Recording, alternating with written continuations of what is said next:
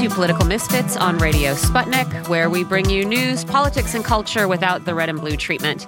I'm Michelle Witte. I'm here with John Kiriakou. We've got another couple hours of going against the grain before we're out of here for the weekend. But, you know, it's another day where there's a lot more to talk about than we probably have time for. Just this morning, we had news of a couple of big announcements from Republicans. They have laid out their complaints about politicization in the FBI and anti-conservative bias in a report that is supposed to serve as a guideline for investigations into the FBI and the DOJ if they win control of the House. So we'll talk about what is in that. I also think it's interesting, John. Axios says that this is a 1,000-page document detailing allegations of politicization of the FBI and the Justice Department under the Biden administration. So I was surprised the Biden by administration? that, Yeah. This has been a long-term complaint for a lot of people, including me. But no, it's not specific to the Biden administration. I think that Jim Jordan put that in there just for partisan gain. For midterm effect, perhaps. Yeah.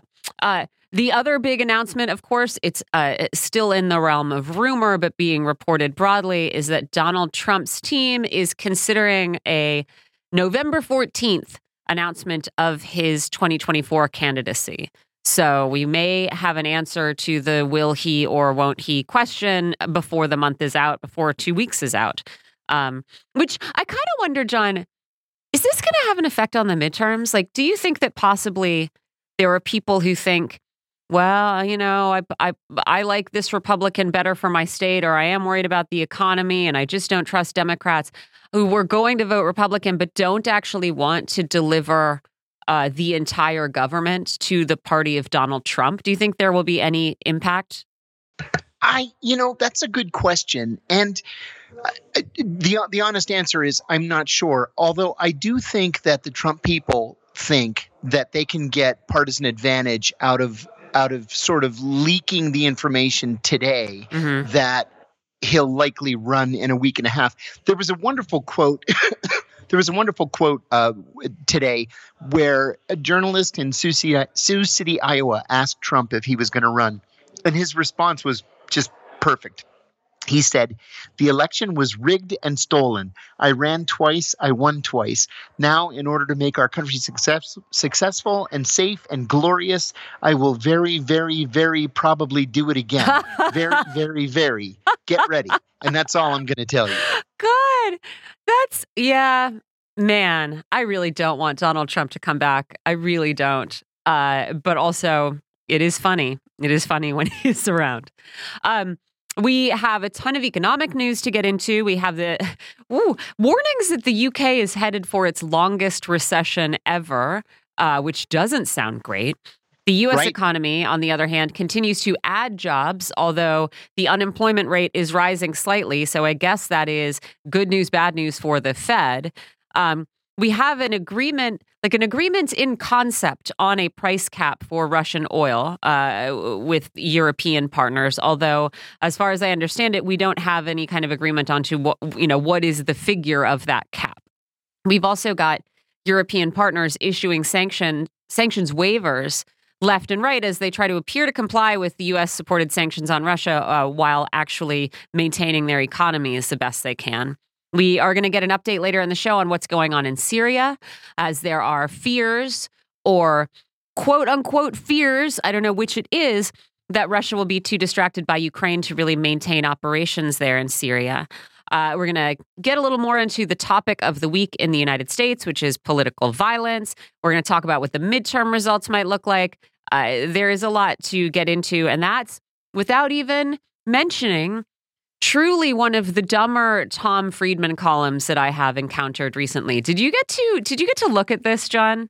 Yeah, I actually laughed out loud, Michelle, when I read this thing. You know, whoever told this guy that he's so smart that he should be telling us what to think for all these years? I just don't understand it. It's just absolute garbage from start to finish. This is in the New York Times. If you want to read it and understand the quality of analysis that the Times likes to have in its opinion column, it starts off saying the Israel we knew is gone. So the Israel we knew is gone because Israel has just reelected the guy they've been electing for 20 years. But now it's gone. And it starts off with this. The first paragraph is funny because it starts off him saying, imagine you woke up after the 2024 presidential election and Donald Trump's been reelected and Rudy Giuliani is attorney general and Michael Flynn is defense secretary and Bannon is commerce secretary and the Proud Boys are in Homeland Security and Marjorie Taylor Greene's the White House spokeswoman. He's presenting this as though it's impossible. I mean, I don't think half of those things are impossible. You know, I mean, sure. Agree. Enrique Tarrio at Homeland Security head is silly, but you want to tell me it's impossible that Donald Trump gets reelected and Rudy Giuliani's in as AG and Michael Flynn's as defense secretary? Psh, I don't. And everybody's been pardoned on top of it. Yeah. So impossible. Think again. And that's how impossible it is that that Benjamin Netanyahu's been reelected. The other thing, I mean, this is just, again, it's like a layer cake of idiocy. But he also says, the question now, do I support this Israel or not, is going to royal synagogues and other organizations. And he says it will challenge Arab allies of Israel and the Abraham Accords who just wanted to trade with Israel and never signed up for defending a government there that is anti-Israeli Arab. John, sorry, was the government of Israel not anti-Israeli Arab last week? Did that change overnight? Right. This is ridiculous. Yeah. Ridiculous. And that's why I say Friedman needs some sort of oversight. First of all, I don't think he should be writing for the Times or for anybody else because he's an idiot. Mm-hmm. But something like this just shows that he either just dashed it off without thinking about it, or he truly doesn't know anything about modern Middle Eastern history. Yeah. And the thing, it goes back to this sort of recurring theme of the last several years, honestly, when it comes to COVID-19, when it comes to the 2020 election, right? When it comes to political violence, Joe Biden invoked this in his speech on Wednesday night, this idea of living in a shared reality. But again, you have the New York Times allowing someone to this is simply not reality, right? That all these countries signed on to the Abraham Accords full of confidence that the government they were partnering with was not anti-Arab. Come on. Right. And yet, ridiculous. Yeah. And yet this is an idea that's allowed to be reinforced. So it's absurd. I have another thing that I wanted to get into because this is something that has been bothering me for a little while. It's COVID, guys. COVID's been bothering me. No, I mean, I've been thinking over the last couple of days about something that it really is frightening and shameful about our COVID response. We are nearly 3 years into this pandemic, right? Into a new world in which COVID is a thing. And after 3 years, I still see seemingly sane people affiliated with the medical community, people, not nut jobs, people who, are living regular lives and who, again, have some understanding of this issue, saying our governments are lying to us or deceiving us by omission. They're pretending that it's now okay to get this disease that can cause long-term disability, even in mild cases. It can wreck your vascular system. It's probably linked to all of these sudden deaths by heart attack or aneurysm, because if you spend much time on social media, you will find these lists going around of relatively young, seemingly healthy people dying suddenly of natural but inexplicable causes. So on one hand, you have people saying COVID-19 has always been an extremely dangerous disease and it remains that way. Then on the other side, you have people who are saying corporate forces are working to mislead the public into accepting COVID spread and unprecedented death and disability, and our government, our press aren't stopping them. So that's one group. The other group, you have people saying, no, in fact, we've been lied to about vaccines. We were told that they were supposed to prevent infection and transmission, and they seem to be pretty bad at both. The goalposts have been shifted the whole time. Look at all the money big vaccine makers are making now on this jab that we're pressured to get, but which is ineffective and maybe harmful. And then, you have in the middle of that, our government going, la-di-da, get your booster or don't get your booster, whatever, COVID's over. And I think a lot of people who want life to feel normal again and want to do the right thing for their communities and want to believe public health officials and are just going back to normal, who are mostly vaccinated, probably boosted, probably not boosted for a third time. And so you have these three camps of people, and I cannot, with total confidence, tell you which side is right. Right? Are we right to now be treating COVID like the flu? Because that is what we are doing in this country, right? We have no rolling back vaccine requirements for school and work, no mitigation measures, being imposed. Is that right? Or are we wrong for not recognizing how actually terrible this virus is, that it's secretly wrecking people's bodies and we're only going to see the effects in the medium term, but they're definitely coming? Or did we all just get conned into $1 billion for big pharma? And honestly, I don't know what the answer is. I'm just saying, for sure, I will say it is shameful that 3 years into this pandemic, there's not an answer to any of this. I don't have to endorse any position to be able to say we have had 3 years to research this, to try to understand how exactly it spreads and what it does and what prevents it and what lessens its impact. And also 3 years to create a communications apparatus to convey this information. And our government, and I think most Western governments, have just absolutely collapsed with abject failure. And so, I think people are mostly just shrugging and saying, well, I hope it's okay, because you have, the doomsayers on one hand saying, basically COVID's going to infect all of us and it's going to be really bad and we're all going to be disabled. And doomsayers on the other hand saying, the vaccine is bad for you, the vaccine's mind control or whatever else, and we're all going to be in terrible shape because we were conned into getting this vaccine. And then everyone in the middle going, nope, not a thing. And I just think it's outrageous that there isn't more clarity on any of this, John.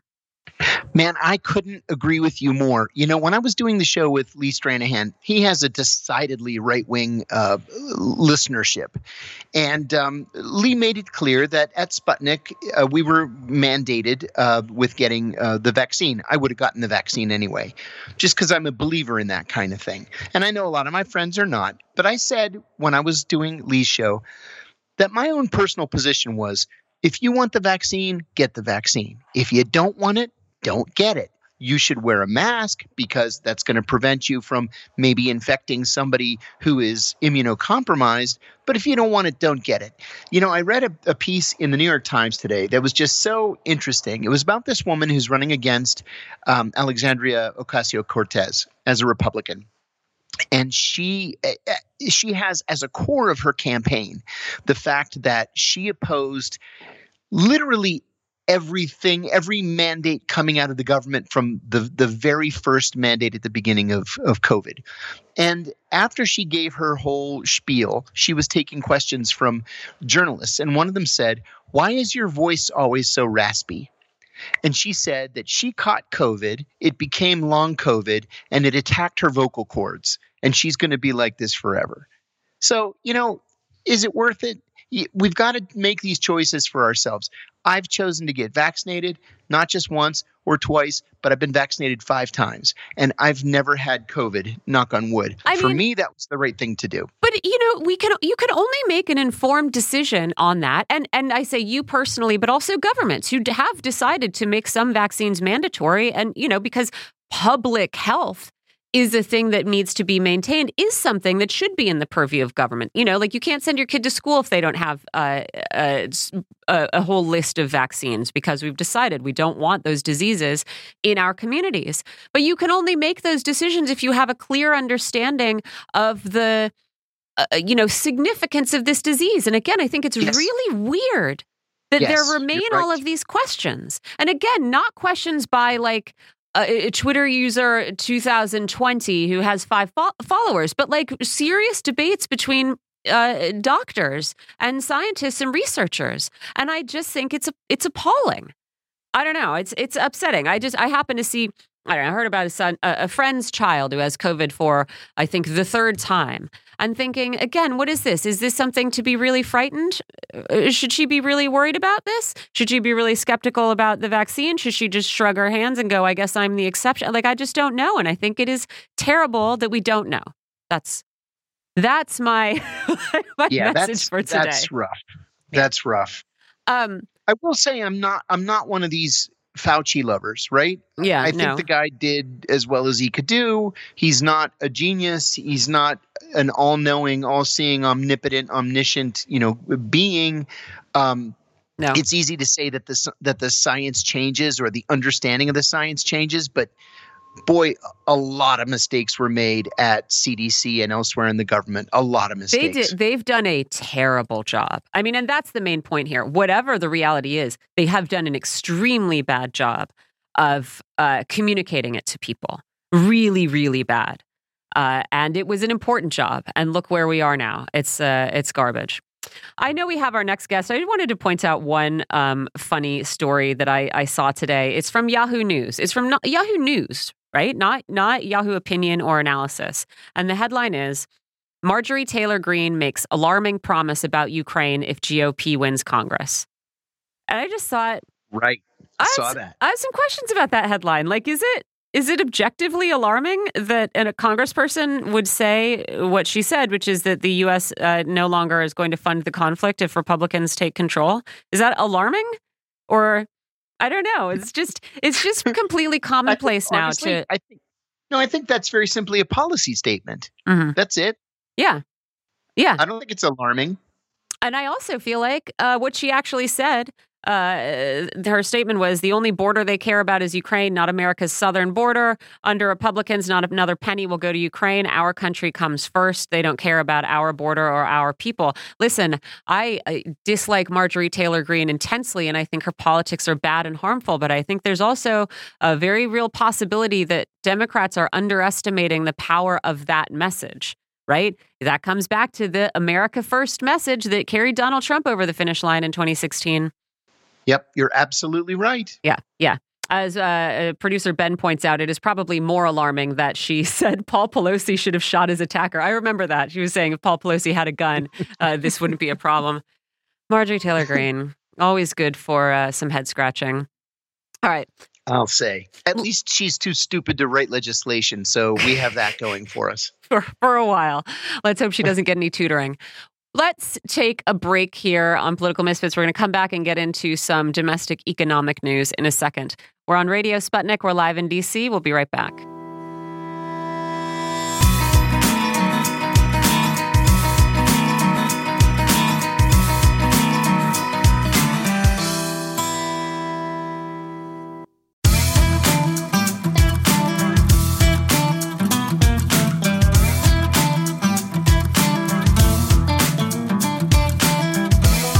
Back to Political Misfits on Radio Sputnik, where we bring you news, politics, and culture without the red and blue treatment. I'm John Kiriakou, here with Michelle Witte. Companies from the rideshare industry to the mighty Amazon have begun shedding jobs or putting hiring plans on hold as the economy continues to slow thanks to rapid and significant interest rate hikes from the Fed.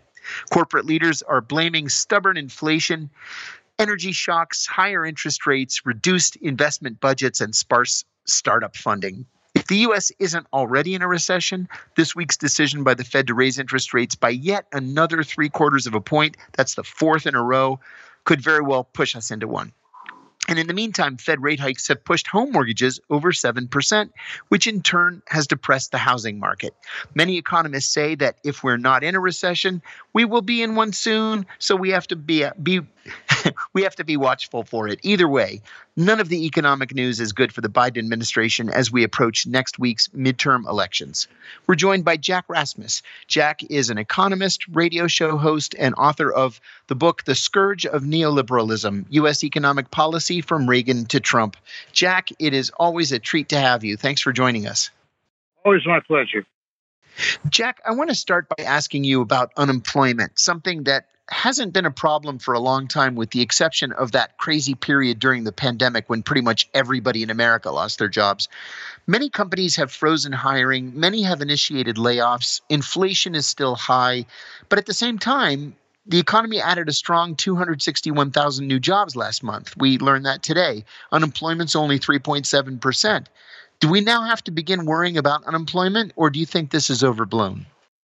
Well, first of all, you got to understand that number that they keep throwing out there, the 261, is what's called the U-3 unemployment rate, and that only covers full-time employed workers. It doesn't cover part-time temp employed workers here, which my estimate shows is at least 50 million in the country. So it's a real lowball number, but it's a nice number they like to throw out there, and that's how you get such a low, below 4% unemployment rate.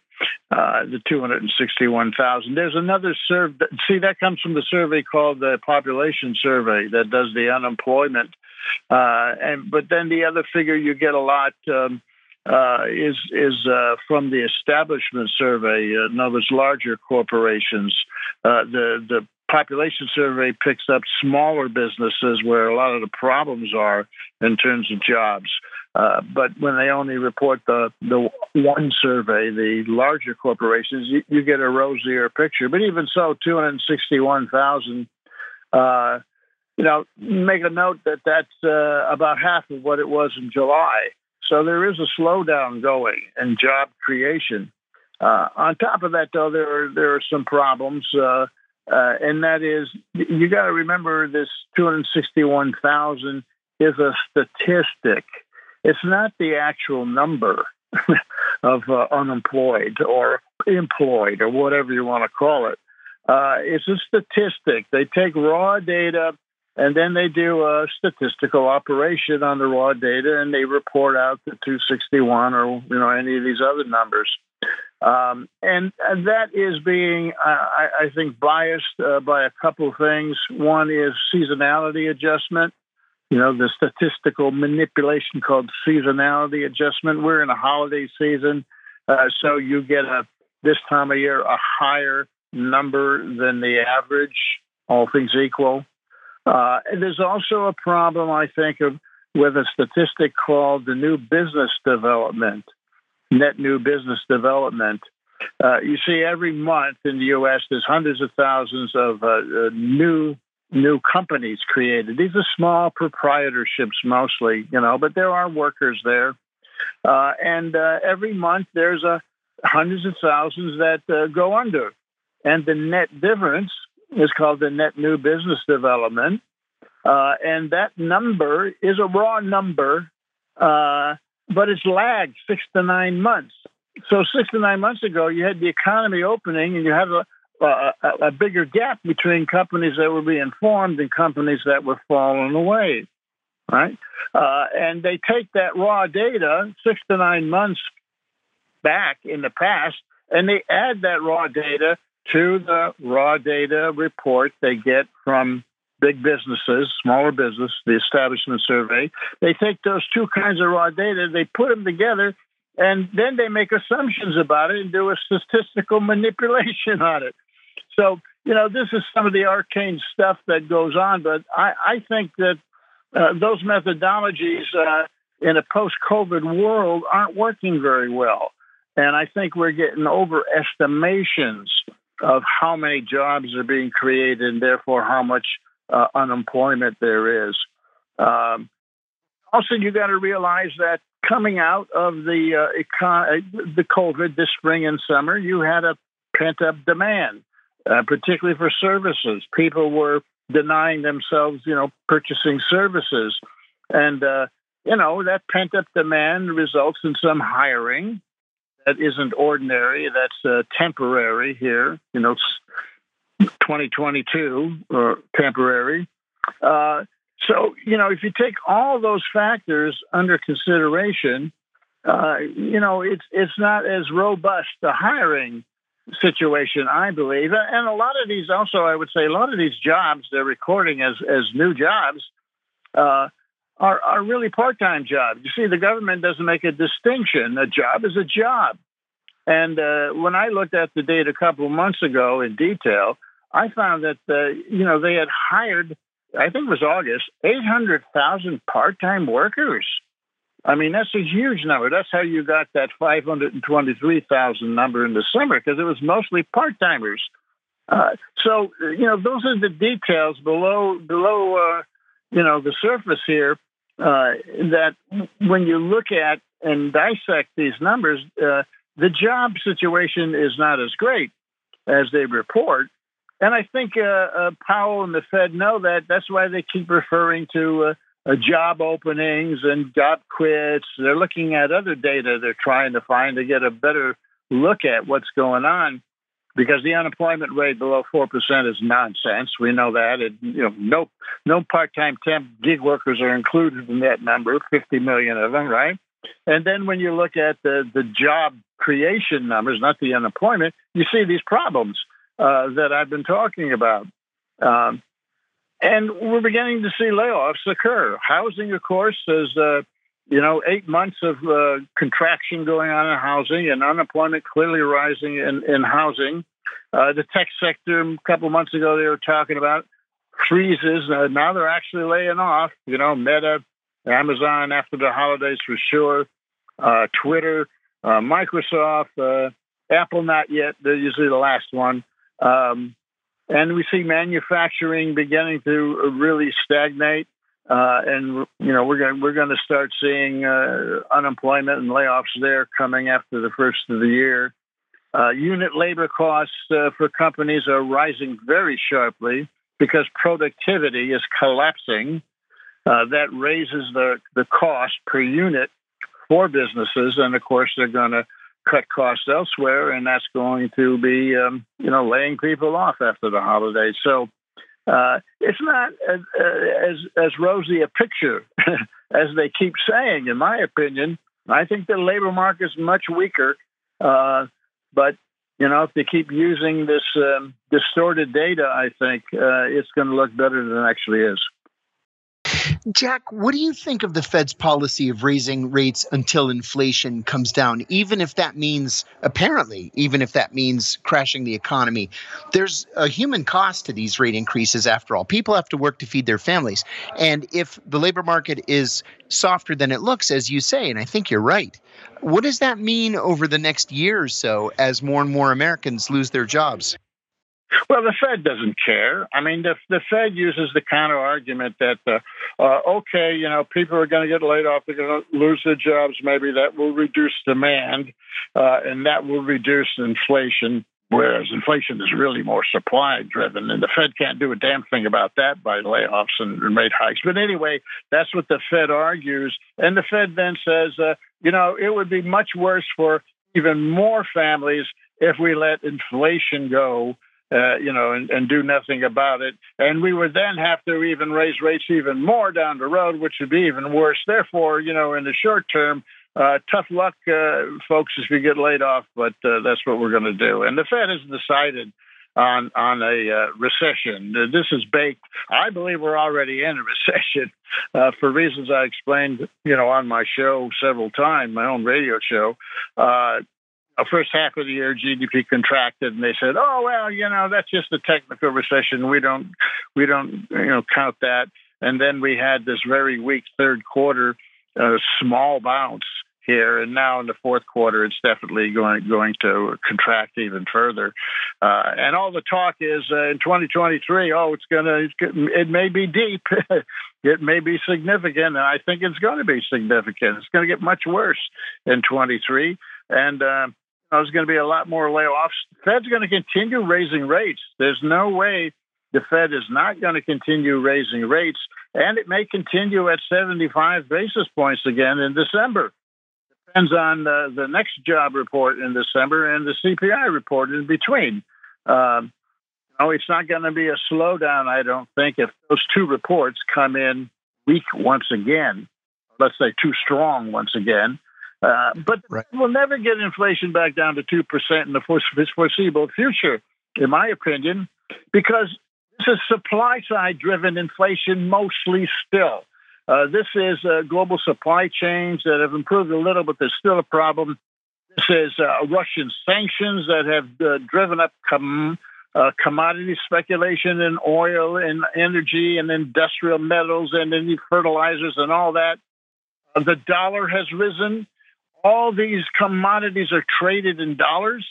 So if the dollar rises, that alone, forget supply, the price of all these commodities are going to rise as well, and energy is going to rise as well. And if you're a country outside the U.S., as the dollar rises, your currency collapses and your import prices rise as a result. I mean, look what's happening to the currency in Europe and in Japan, everywhere. They're in free fall. They've contracted more than 20%. Well, that raises their prices 20% almost, And you can see that happen in Europe. They're all in double-digit inflation now. In the UK, it's a basket case.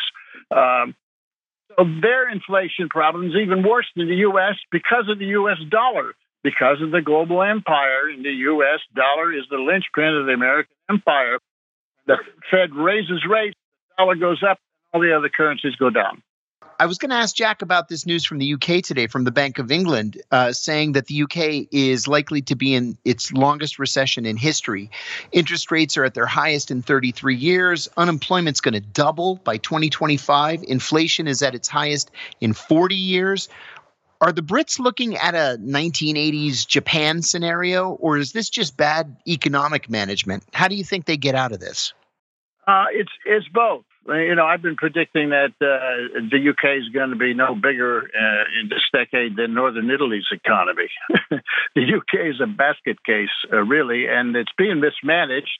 But the UK and Europe and all the rest are at the mercy of the U.S. economic policies. We've forced them into these dumb sanctions that are driving up inflation everywhere, and they're going to freeze this winter. And then the Federal Reserve, as it keeps raising interest rates, as I said, the dollar goes up, the pound goes down, and what do they have to do? They have to raise interest rates to protect their currency, the pound, because the British capitalists are saying, hey, our wealth depreciated 25% because the pound collapsed. You better do something about this, central bank. So the central bank raises their rates, and they will as long as the Fed keeps raising rates in order to protect their currency, prevent it from falling further. All this stuff with Liz Truss that occurred was Liz didn't get that message, that the Bank of England was going to drive this policy with higher rates, and she wanted to stimulate the economy. Well, no, you don't stimulate the economy. You try to slow it down to protect the value of, the bond market and all that stuff over there in Britain. So, when the Bank of England and, its chair Bailey says, hey, look, it's going to be at least 2 more years in the worst recession we may have had since the Great Depression, it means that we've decided, we and the capitalists behind us, we are going to raise these rates as much as we need to in order to shake out inflation, protect our bond values.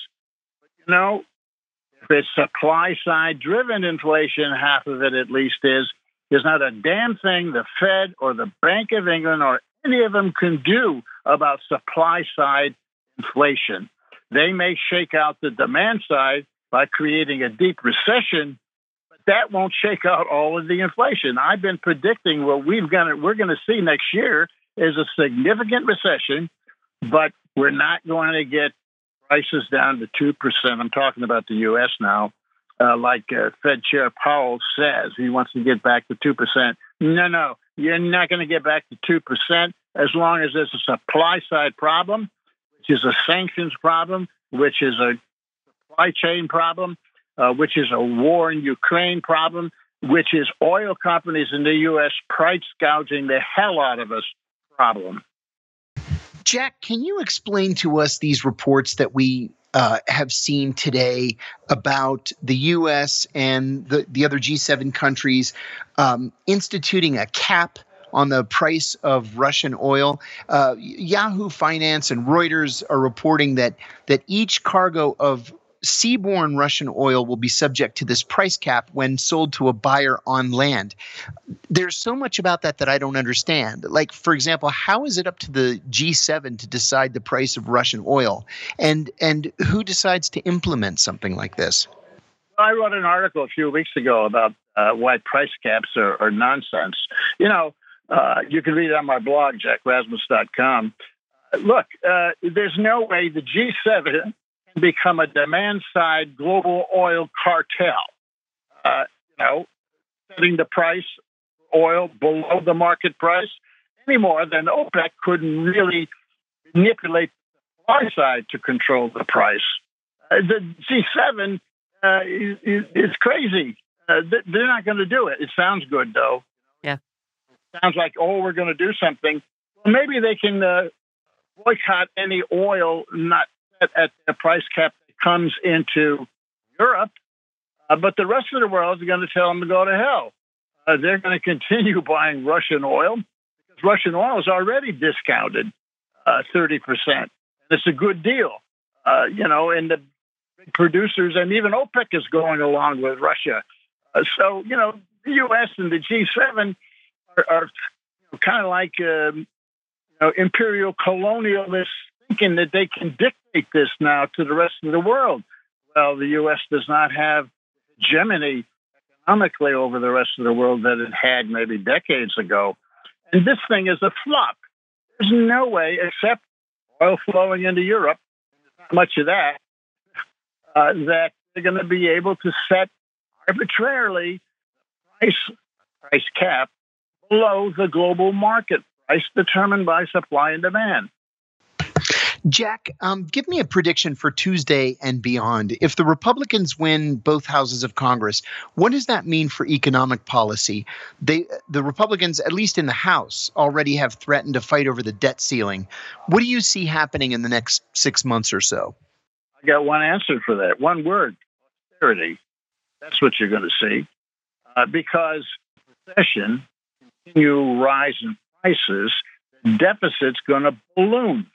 And they're going to use that excuse because, when you got a recession, you just do not have the tax revenue coming in. The tax revenue, percent of the deficit, when that collapses, the deficit goes up dramatically. So if we have a deep recession, which we're going to have, revenues are going to fall off. The deficit is going to worsen, and they're going to use that as an excuse to attack spending. Now, they're not going to attack defense spending. Marjorie Taylor Greene, and they say they're going to cut Ukraine war spending. Put a lid on it. Maybe it's already $100 billion a year. They're not going to cut the spending to prepare to go to war with China. So defense spending is going to continue up. Interest on the debt is going to go up. Revenue is going to go down. You're going to have a massive increase, a doubling probably in the deficit.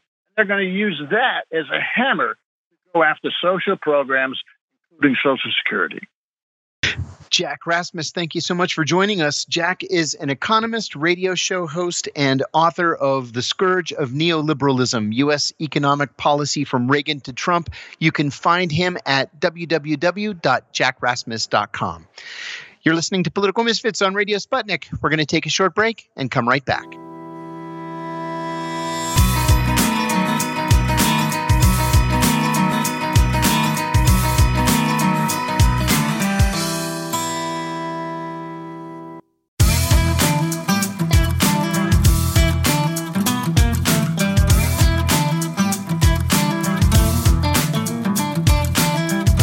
Welcome back to Political Misfits on Radio Sputnik, where we bring you news, politics, and culture without the red and blue treatment. I'm Michelle Witte. I'm here with John Kiriakou, and we are going to talk a little bit now about political culture, political imagination, political violence, which is on everybody's minds and tongues lately, and how to envision a different future. We're joined for this by Jodi Dean. She's a professor of political science at Hobart and William Smith College. She teaches political, feminist, and media theory. She's also written and edited 13 books, including her latest, Organize, Fight, Win. Jodi, thanks for being here. Thanks so much for having me. I mean, I know you've also been involved in a new book that aims to show what the future of the United States could be. And I wanted to talk about, political imagination and how to expand it. Because I think something that the duopoly in the U.S. has done very well is to contain the political imaginations of Americans, right? So we're sold from the moment of our birth that this is the best the world can be. And I think it's a really effective way to shut down motivation to organize. Americans don't travel very often, and you just don't experience the reality that life could be different, and in many ways it could be better. And so I wonder, how it is that Americans have become so blinkered, and what you're trying to do to expand this political imagination. My late friend Mark Fisher talked about this phenomenon as capitalist realism.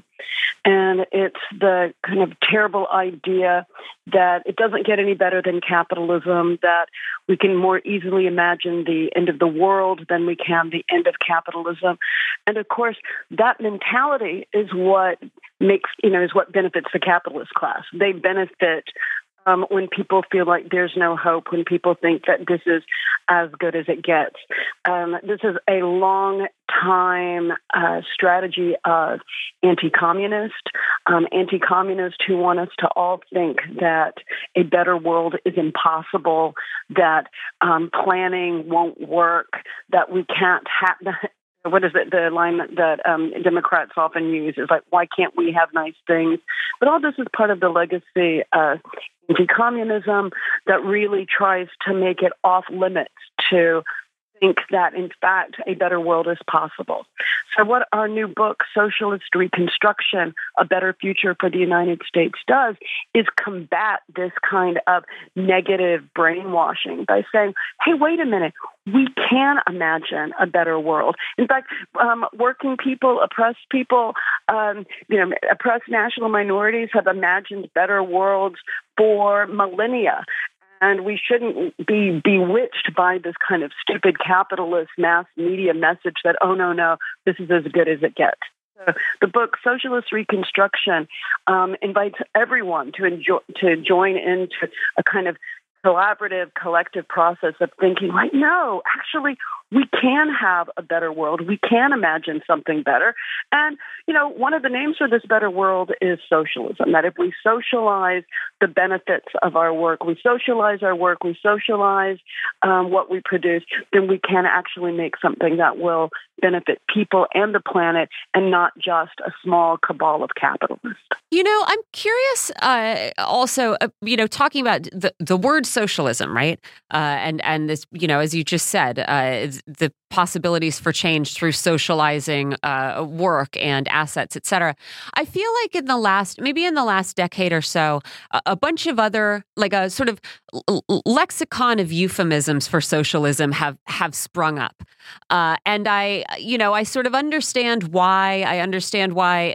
Because that term has been so poisoned in U.S. political discourse that people might want to try to avoid it. But it also seems like, you've socialists, and you have people who call themselves progressives and populists and left populists. And I wonder if you think that that there's a limit to the utility of that, and people should just, talk about what socialism is and be able to own it. What do you think about the sort of myriad ways people left of the Democratic Party describe themselves? And, would it be more useful maybe to have fewer terms? Oh, I think that's such a great question, Michelle. And I would definitely be on the side of fewer terms.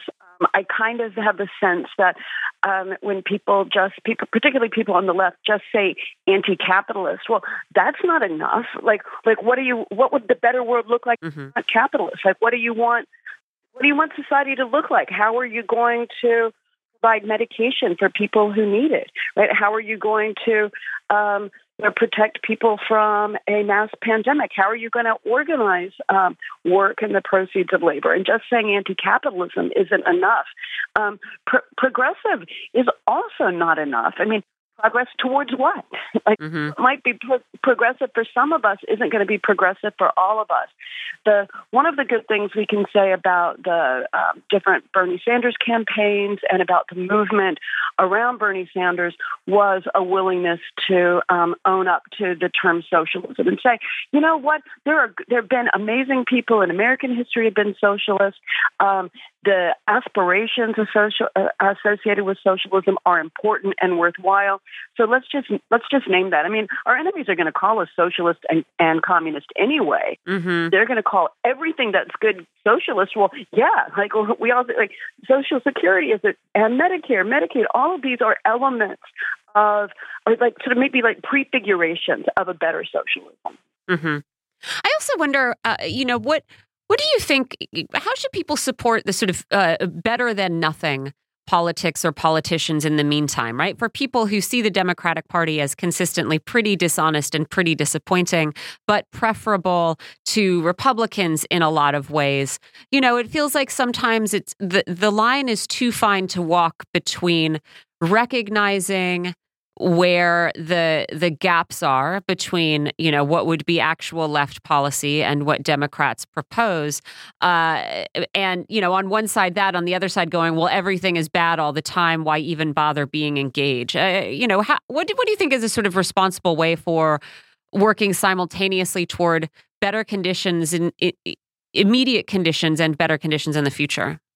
Well, we really have to recognize that there is an all-out assault going on in this country right now against basic rights, against the environment, against rights that have long been held by women. I'm thinking of the abortion rights, and so just being kind of cynically, it's all bad, cynically dismissive, doesn't help anyone.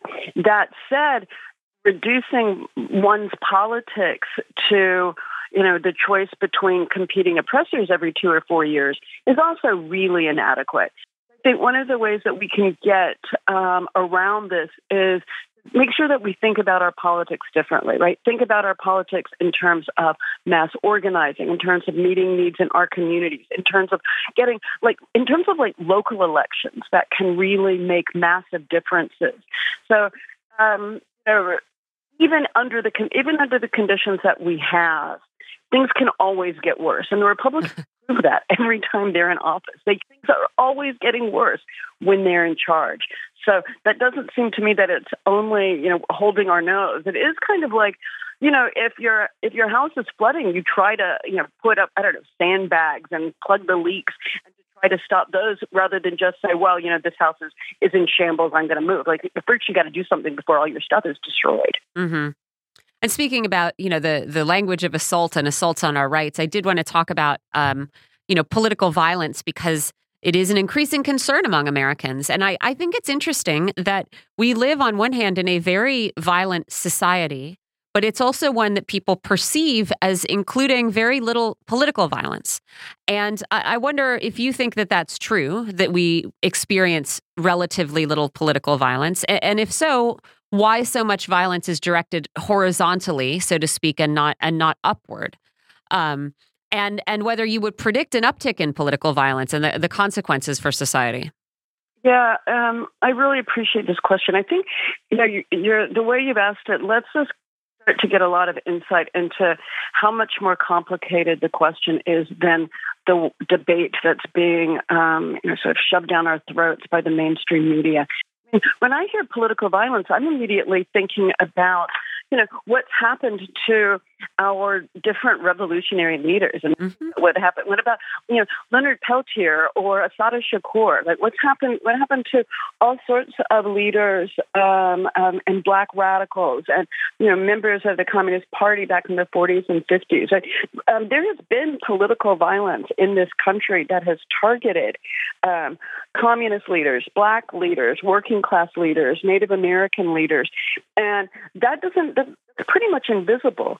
Mm-hmm. I think that when we look at our everyday culture, everything on television is completely crazily violent, and that does a kind of violence to our ability to think about the future, our ability to see ourselves as agents. And then what about environmental violence? The kind of environmental degradation that is experienced by working class communities and primarily Black and brown communities, the environmental degradation that they're subjected to is an incredible kind of violence. And then the kind of violence of the police. It seems to me the violence of the police against working class people, primarily Black people, that's got to be understood as political violence. Right? That's a way of keeping people down. It's a way of keeping them from engaging as equal citizens in society. So I guess I have a strong sense that our understanding of what political violence is needs to be much more much more nuanced and much more akin to the realities of American political life, and not restricted to, oh God, the contemporary Republican Party has unleashed some of the worst, most reactionary forces in this country, and they're exercising in a fairly, still a fairly small way, attacks on, on some leaders. Like, there's a whole other set of levels of violence that have to be part of this conversation.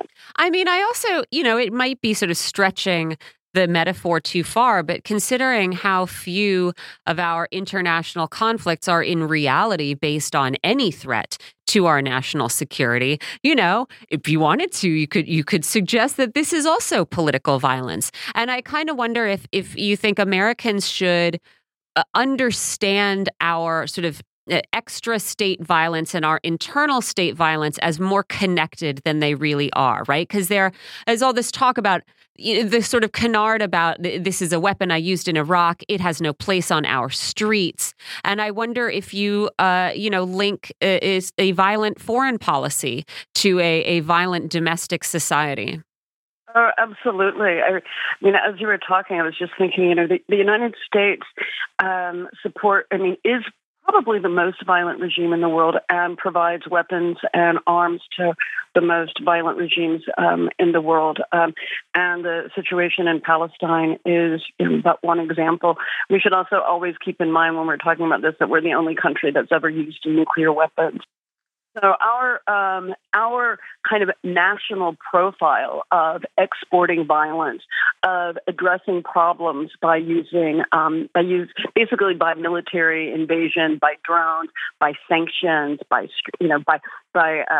military force, it's no surprise that a country that thinks that that's the way to handle conflict across the board is going to use that same way of dealing with conflict at home. And when people say these lines like, "Oh, I've seen these weapons in Iraq; they shouldn't be used in this country." Well, I mean, so much of the weaponry that was used and manufactured for the Afghanistan and Iraq war became part of the regular apparatus for police departments, right? The police departments are putting these things on the streets of the United States. So that it's all kind of one process of violence and militarism and imperialism domestically and abroad.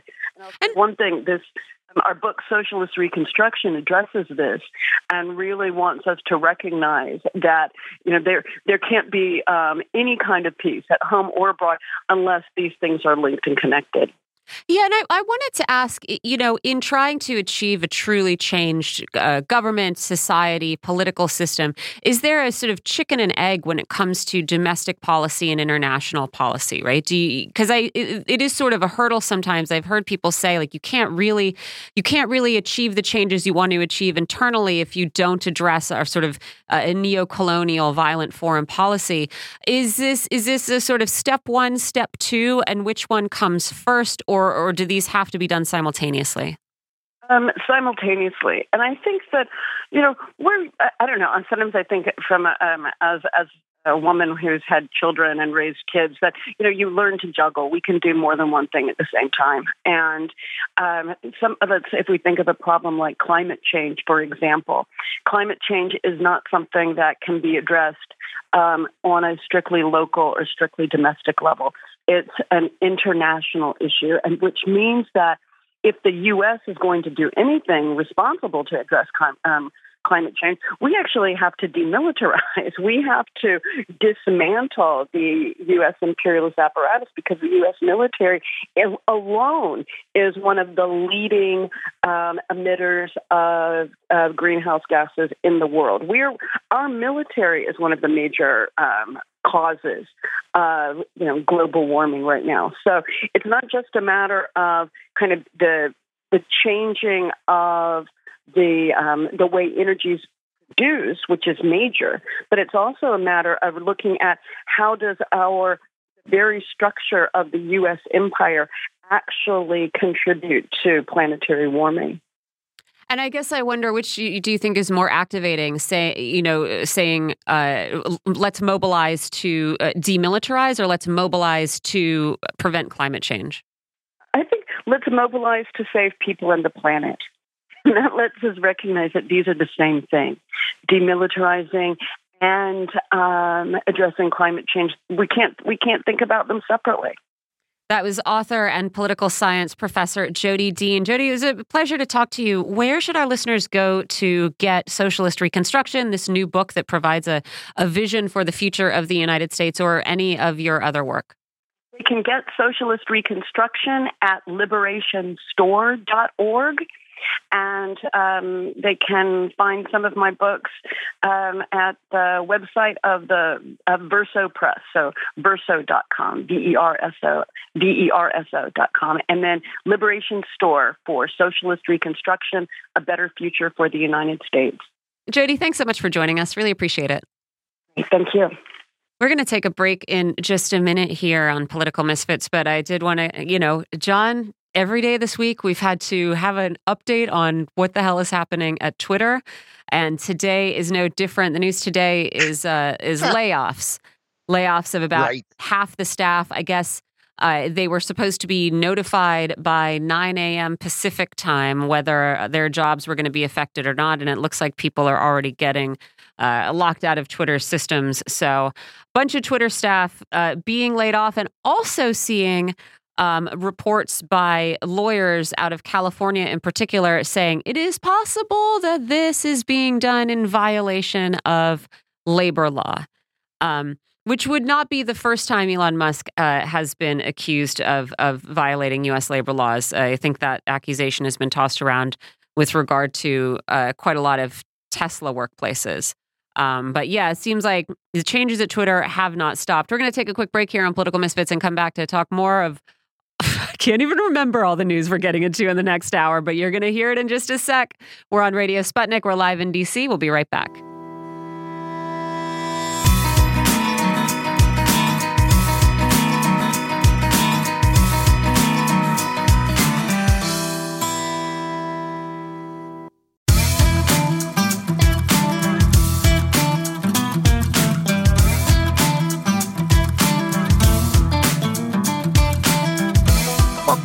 Political Misfits on Radio Sputnik, where we bring you news, politics, and culture without the red and blue treatment. I'm John Kiriakou, here with Michelle Witte. We're in the final days of campaigning before the midterm elections on Tuesday, and Democrats are scrambling to hold on to the seats they have in districts and states that Joe Biden carried easily in 2020. The president travels to New Mexico and California today to shore up struggling Democrats there. Hillary Clinton is stumping today for embattled New York Governor Kathy Hochul. Vice President Kamala Harris is in Illinois to boost Democrats there. Jill Biden is in Arizona to campaign for Senator Mark Kelly. Yesterday, she was in Rhode Island and New Hampshire. And even Oprah Winfrey endorsed a candidate in the bitter Pennsylvania Senate race, not her old pal Mehmet Oz, but Lieutenant Governor John Fetterman. Biden and former President Barack Obama will campaign with Fetterman on Saturday. But Democratic strategists say that there is little they can do to stem what looks more and more like a growing red wave. Meanwhile, Donald Trump is in Iowa, where he's campaigning not against the Democrats, but against Republicans whom he believes might challenge him for the 2024 Republican presidential nomination. Trump is expected to announce his candidacy shortly, probably on the 14th, just after the midterm elections. In the coming days, he will campaign again for himself in Pennsylvania, Ohio, Florida, and Arizona. When asked directly by journalists in Sioux City, Iowa, whether he was running, Trump said, and I'm going to repeat, quote, "The election was rigged and stolen. I ran twice. I won twice. Now, in order to make our country successful and safe and glorious, I'll very, very, very probably do it again. Very, very, very. Get ready. That's all I'm telling you." It still makes me laugh. It still cracks me up. I thought it bore repeating. Yes. Thank you for that. Well, we are happy to be joined by Ted Rall. He is an award-winning political cartoonist, columnist, and author. His latest book is called The Stringer, and he's co-host of the DMZ America podcast with Ted Rall and Scott Stantis. Welcome back, Ted. Thanks, John. I'm very, very, very, very, very happy to be here. So you're going to make me choke now. Ted, the electorate seems to have have had a throw the bums out mentality for quite some time now. Incumbents and other party darlings like Hillary Clinton were ousted in large numbers in 2016, 2018, and 2020, and it looks like it's going to happen again. It's unusual for an anti-incumbent mentality to last so long. How do you think we get out of this pattern? Can either party do it in the near term? Well, I mean, could they? Sure. I mean, as a student of politics and history, I know that these trends go back a long, long time, arguably since the foundation of the Republic. And but I also sort of, as a student of politics, marvel at all the missed opportunities and all the political malpractice that both parties, but usually the Democrats, are guilty of. I think about for example, in this current cycle, Biden has been so incommunicative with the American people since he became president. Biden and the Democrats should be doing, I would say, a press conference every single day, ever since they come in, to let us know what they're up to, that they understand what the problems are and what we care about and what we're concerned about. Obviously, I'm not going to list all the issues. We know what they are. And then say, listen, about crime, we're going to do, this is what we're working on. About inflation, this is what we're doing. About Ukraine, this is what we're doing. Whatever. And instead, there's just, we don't hear from these people. And I think it's a tremendous mistake. I'm 59 years old. I remember Richard Nixon communicated with the American people so often that you couldn't be sure that your favorite show wasn't going to be preempted by a presidential address. And every president has pretty much spoken less than his predecessor. I don't get it. We live in an age of hyper communication. People are sending out Instagram photos of what they had for lunch. The president of the United States is a politician. He should be availing himself of these tools to tell us that he understands our pain and that he's doing something about it. There was a funny thing in the New York Times today. There were several different articles about, oh my God, the Democrats are really blowing it. And there was a theme through each of these articles where, they're talking about Nancy Pelosi and they're talking about Chuck Schumer and Joe Biden. And they're all saying, wow, we're really going to get creamed. Somebody ought to do something about it. It's like, well, you're the people that should be doing something about it. You knew this was coming 6 months ago, 8 months ago, and you didn't prepare for it. So now. No, you didn't prepare at all. Yeah. No, they didn't. They didn't prepare at all. Political scientists now are telling us that Democrats' election strategy has missed the mark. And they're putting numbers to this. 42% of Democratic ads have been about abortion. 48% have been about the economy, and the rest have been about extremism. The Republican ads, though, have been far more honed. They're about inflation and crime, period. Do you think the Democrats erred by focusing on abortion? And what about Social Security? I'm old enough, like you, you're 59, I'm 58. I'm old enough to remember how the slogan, Save Social Security, Vote Democrat, won the 1982 elections for the Democrats. Who's responsible for this kind of miscalculation, and why wasn't it corrected? Well, I do think that abortion is an important issue, not for swing voters, but for shoring up the Democratic base and getting them to the polls.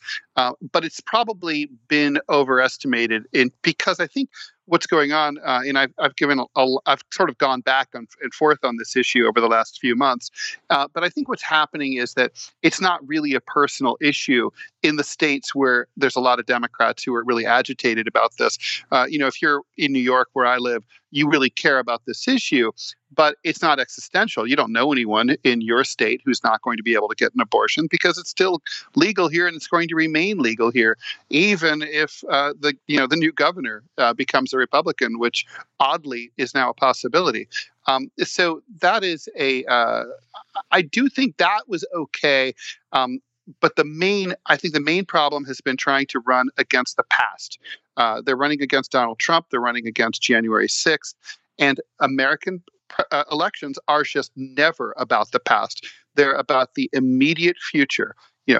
We have this problem. What can you do about it to make it go away?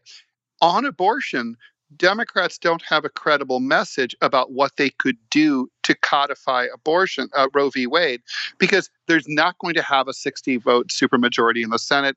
They're not going to vote to get rid of the filibuster. And even worse, Barack Obama did have a 60-vote supermajority. He did promise to codify Roe v. Wade. Then he broke his promise in 2009, 2010, when he had the chance and said it just wasn't a legislative priority. He thought it was going to get in the way of the Affordable Care Act. I understand why he made that decision, but Democrats are paying for that now. Agreed. Donald Trump, these are today's numbers, has an 81% approval rating among Republicans. But among all Americans combined, that falls to 42%, which is the same as Joe Biden's approval rating. And a majority of 56% of Americans think Trump should be prosecuted for his actions on January 6th. Although he's not quite as popular among Republicans as he was 2 years ago, no other Republican even approaches his numbers if he were to run again. And today we learned that he'll probably announce his candidacy on November 14th. So my question to you is, what happens if he's indicted? He'll call it a political witch hunt, of course, but do you think Americans at large will agree? I think you have to remember there's two 42% here. Biden's 42% is shallow. Trump's 42% is deep and enthusiastic and fanatic. You don't see Biden flags in front of people's houses. People weren't running around with Biden 2024 bumper stickers last year the way they were with Trump stickers. Trump will absolutely be able to turn the lemons of a indictment into sweet electoral lemonade by pointing himself out. And the thing is, he's not going to have to face the music, because these courts are nothing but a giant delay machine. I mean, his army of attorneys is going to file one request for continuance after another. This campaign begins for real. The first primaries are really in 1 year. At the end of 2023, you're going to run into the Iowa caucus, and early 2024. And we're off to the races. The campaign really begins after Labor Day 2023. So all he's got to do is basically hang tight, stay out of court until then, don't suffer any major losses, and he'll be cool. His strategy is completely a base strategy. He's just energized the Republican base, who adore him and love him. He's never more effective or more popular than when he's perceived as being besieged and fighting back. This is all good for him. I have to agree, Ted. There's also been a political development that has gone largely unnoticed. I actually hadn't heard about this until today. The New York Times had a very in-depth piece about what's going on in Wisconsin. The Republican Party in Wisconsin is on the verge of electing a supermajority in both houses of the state legislature that would make the Democratic governor, if he wins re-election, and that's a big if, utterly irrelevant. Democrats attribute this to gerrymandering. There are 3 legislative districts in northern Wisconsin along the shore of Lake Superior that have voted for Democrats in every race since 1976. It looks like that's going to end because Republicans carved the districts up and spread out the voters. I think we should expect to see more of this kind of partisan gerrymandering. And the courts so far, at least in the last 2 or 3 years, have been 50-50 on gerrymandering. They've struck it down in some cases. They've let it stand in other cases. So what do you think about the future of gerrymandering? And whatever happened to those nonpartisan boards that were supposed to redraw districts like they did in California? Yeah, I don't know what happened to those nonpartisan boards. They seem to, be as absent as Joe Biden and Kamala Harris's charisma in this cycle. But in terms of the gerrymandering is only going to accelerate because it's so effective. Republicans have been at this for the last 20, 30 years, ever since they determined that if they didn't, they were going to become a minority party, even with the benefit of the Electoral College that really helps them. And now with sophisticated computer algorithms, you can slice and dice population centers into perfect Republican-friendly or Democratic-friendly districts, all over the place. So you're going to get some very strange-looking districts for a time. The one that I live in now is one of them. It was a thin strip of Western Manhattan, basically running all the way down to New York Harbor and then jumping across New York Harbor to parts of Brooklyn. I mean, sorry, that's just that district doesn't have anything in common with itself. It looks like right? Chile. It just doesn't make any sense. Right, exactly. And Chile makes sense when you look at the shape of South America. So yeah, it's very strange. I think it's just going to continue. I don't know why Democrats don't do this as well. They have had the opportunity to. It seems like they're just all they want to do is whine about it. They don't want to fight back in kind. Last week, we asked you what was going on in the New York governor's race. Lee Zeldin was gaining quickly on Kathy Hochul. Hochul appears to be now in real trouble, and the latest polls actually show her behind Zeldin. I think this is the year's sleeper race, and I can see Zeldin becoming New York's first Republican governor in 20 years. What's your take on this race? I agree with that analysis. I think if I had, please don't make me bet money on this. But if I did, I'm going to say Zeldin, which is unbelievable. And it's not just that he's a Republican. I mean, you alluded to the fact that there was a Republican governor of New York 20 years ago. His name was George Pataki. And by today's standards, he would be a Democrat. He was a moderate, centrist Republican, a real Republican by the standards of the time. But Zeldin is a true believer. He's a zealot. He's a right winger, and he is. He got the seat that was formerly held by Peter King, also kind of a fanatic from Long Island. This is absolutely would be an earth-shattering development. I think it would be the top story, even bigger than Georgia, if Zeldin pulls this off. I attribute it mainly to Hochul's weakness. The big problem for New Yorkers is the state of New York City. And Hochul's not from or of New York City and doesn't seem to get New York City.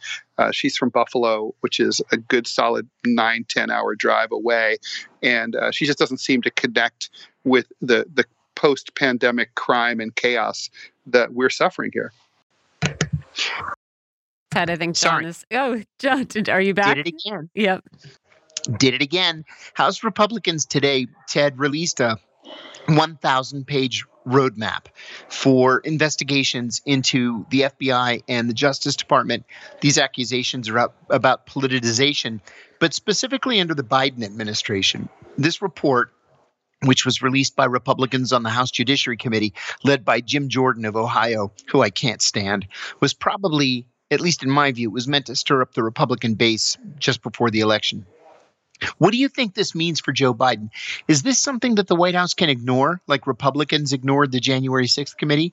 Or is this going to be a problem for the White House? The Republicans have been crystal clear that if and when they win the House, these investigations are going to begin immediately, and they're probably going to dog Joe Biden for the rest of this term. Yeah, I don't think it's going to matter at all in the midterms. I was wondering why the Republicans released it today, right before the weekend. It seems like they waited a little bit too close to the election. It's a big report. It's going to take time for people like us to read it and absorb it. And most journalists don't really work over the weekend. So I don't think it's going to move the needle on Tuesday. But for sure, these investigations are going to be a big deal. I'm the most excited about the Hunter Biden laptop. Can't wait to see that one because there's real stuff there. That is a real story. And it has not really been allowed to be told. I mean, literally, social media didn't even allow reputable news organizations to have their stories reproduced or disseminated. So I think this is going to make Joe Biden if he has not already decided, it's going to make him decide not to run for re-election. The next 2 years are just going to be investigations, gridlock, budget crises. It's going to be very, very bleak. Biden's presidency is over effectively on Tuesday. I have to agree. Like you, I consider myself to be a lefty, and I have to agree that it's been, the left that has blocked this information from reaching the public. It is apparent that crimes have been committed by Hunter Biden and maybe by Joe Biden, and it's like nobody's allowed to investigate. So I have to agree. I'm not saying I would throw my lot in with the Republicans because, of course, they're just as biased as the Democrats are. But the truth has to be out there, and if the president's son was involved in some kind of an international fraud and may have dragged his father into it, well, the country deserves to know. And, this is what, again, makes that speech that Joe Biden gave on Wednesday so really inexplicable, because underpinning all of these exhortations to defend democracy is this idea that, in order to do that, or part of doing that is admitting that we live in a shared reality, that the reality is reality and we must share it. And that means bringing the election deniers, the result deniers over to the shared reality of Democrats. But of course, again, it is pretty clear to see the way this party also attempts to manipulate reality. And you just think, who is telling them that this is a winning message for anyone who isn't already on board? It really does. It does make you wonder truly if they want to win, or if anyone who is consulting on this midterm messaging, talks to real people ever, or, what size is this bubble you live in? Because it seems pretty small if you think that is an appealing message and that there are no sort of chinks in the armor of the particularly democratic reality. Well, I think the two-party system also makes this message look incredibly self-serving, right? Because voter suppression, if Democrats are complaining about Republican efforts to suppress Democratic votes, what are they effectively saying? They're not saying we're fighting for you, the citizens' rights to vote as you please. We're saying we're fighting for your right to vote for us. Mm-hmm. Now, that wouldn't be true in a multi-party system, but we don't live in that. And I think that's a big reason why the message, which, it has some validity to it, is falling on deaf ears. Yeah, I agree with that. Before I ask you an unrelated question, I want to wrap up politics with this. Do you expect any political results on Tuesday that we have not seen coming for the last couple of months? This Hochul-Zeldin race is really surprising, but the Republicans are confident they're going to take the Senate. The numbers that I'm looking at make me think that it's a true, real toss-up. We're probably not going to know by Wednesday morning who controls the Senate. But are there any races out there that we're not really looking at that you think are going to end up being important? Well, I do think this is shocking to me, too. I think Oz, again, I'd give Oz the edge in Pennsylvania over Fetterman. It's not surprising in a way that he's prevailed, given Fetterman's, terrible debate performance following his stroke. But I think, I'm looking really at some of the gubernatorial races too.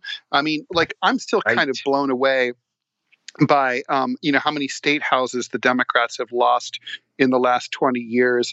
And that trend just seems to be continuing, and they don't seem to care about it. And what's kind of shocking is how there's been some very viable Democratic candidates for governor's races that are just getting killed, like Dan Whalen, the mayor of my hometown of Dayton in Ohio. She's extremely impressive, but she's polling at like 37 or 35% right now.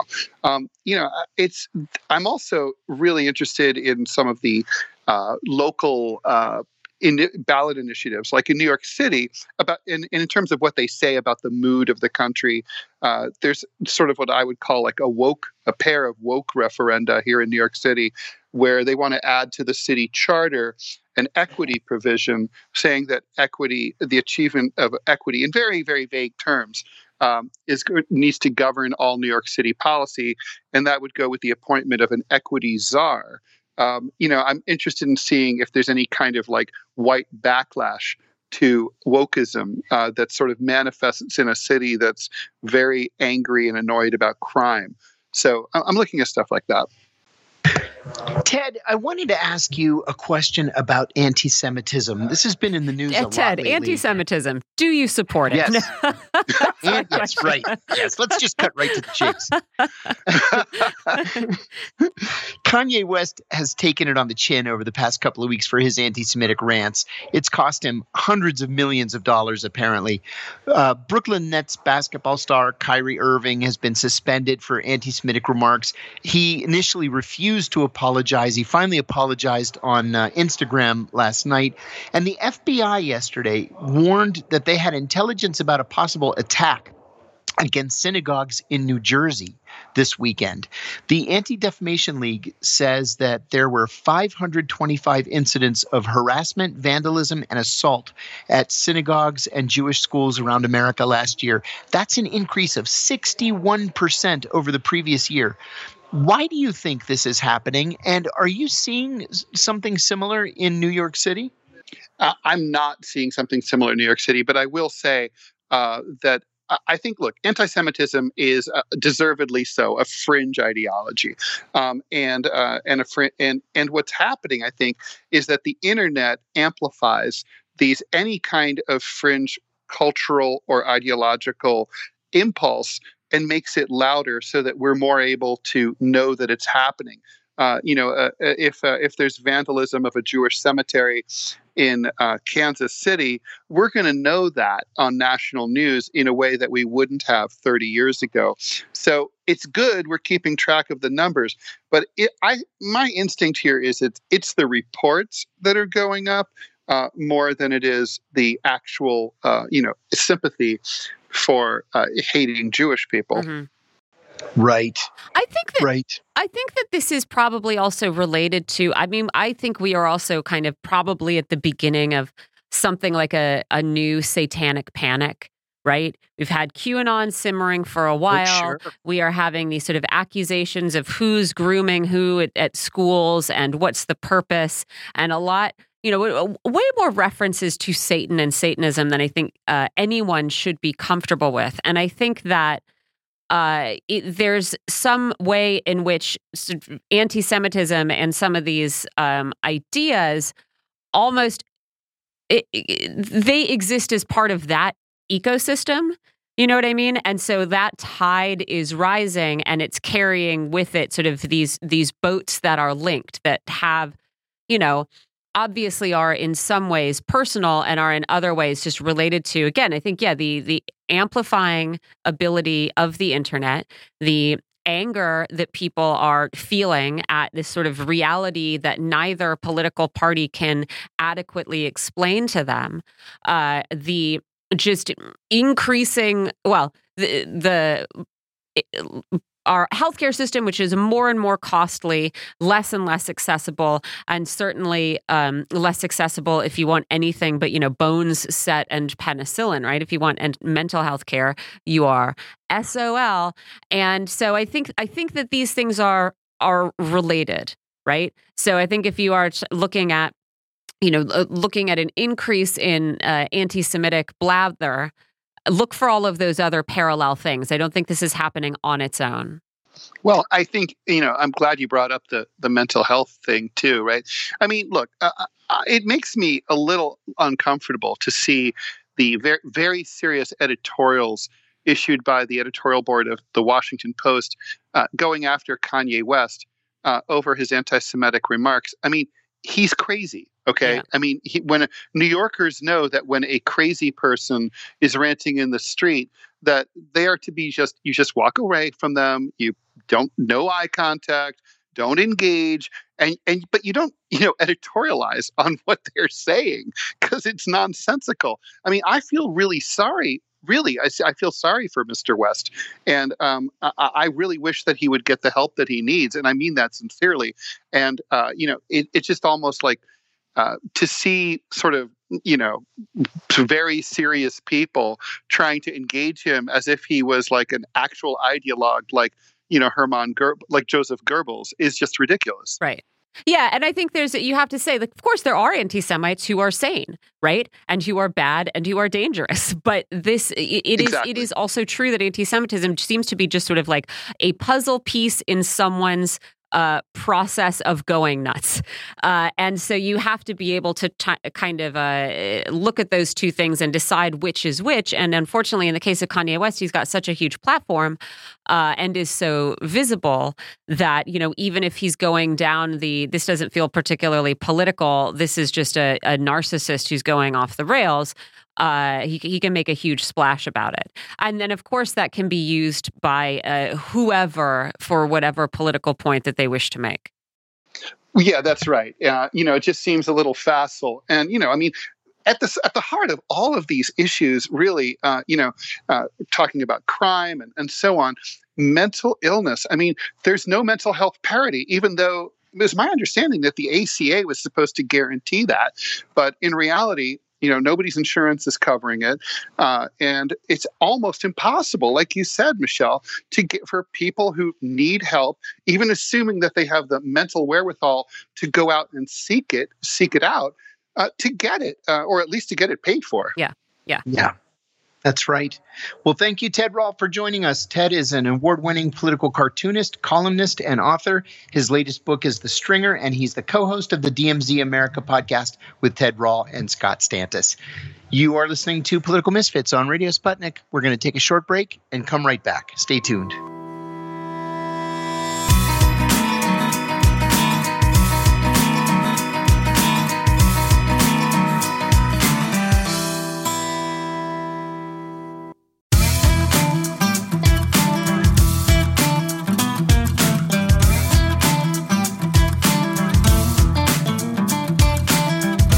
Welcome back to Political Misfits on Radio Sputnik, where we bring you news, politics, and culture without the red and blue treatment. I'm Michelle Witte here with John Kiriakou. We've got a couple of headlines. We've got some news of the weird, and we are hoping to get to a little update on what exactly is going on in Syria and whether that is really a blueprint we can look at to try to predict where Ukraine goes over the next few years. But to start off with, hey, John, it looks like Elon Musk is indeed being sued over the layoffs that started today. Yeah, he's been very heavy-handed with this whole thing. And he's done this before. He did this at Tesla. He did it also at SpaceX, where he'll just walk through the assembly line and just fire people. And you can't do that. And especially in the state of California, you have to have cause.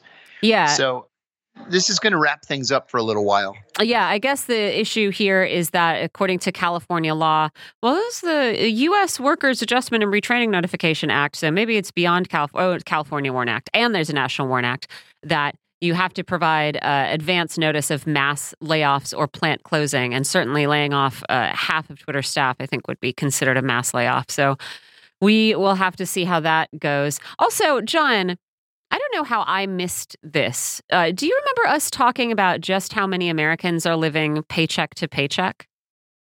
I remember that conversation a couple of weeks ago, and it was a lot, but I don't remember the number. It's 63%. Oh, good Lord. I don't remember having this conversation. This is as of September, 63% of Americans are living paycheck to paycheck. The high was 64% in March. And this includes a bunch of people who are making six-figure salaries, right? Which I think, might reflect some consumption choices on their part, but also reflects just how expensive it is to live in a lot of American cities. Like it's an outrage. I agree with you. This is no way to run a country. Really? I mean, you can't have the majority of your population $500 away from a disaster. No. And yet that $500, according to the Federal Reserve, is too much money. And what we really need to do is get Americans' savings down. So they'll stop spending so darn much on just trying to enjoy life a little bit. Anyway, unbelievable.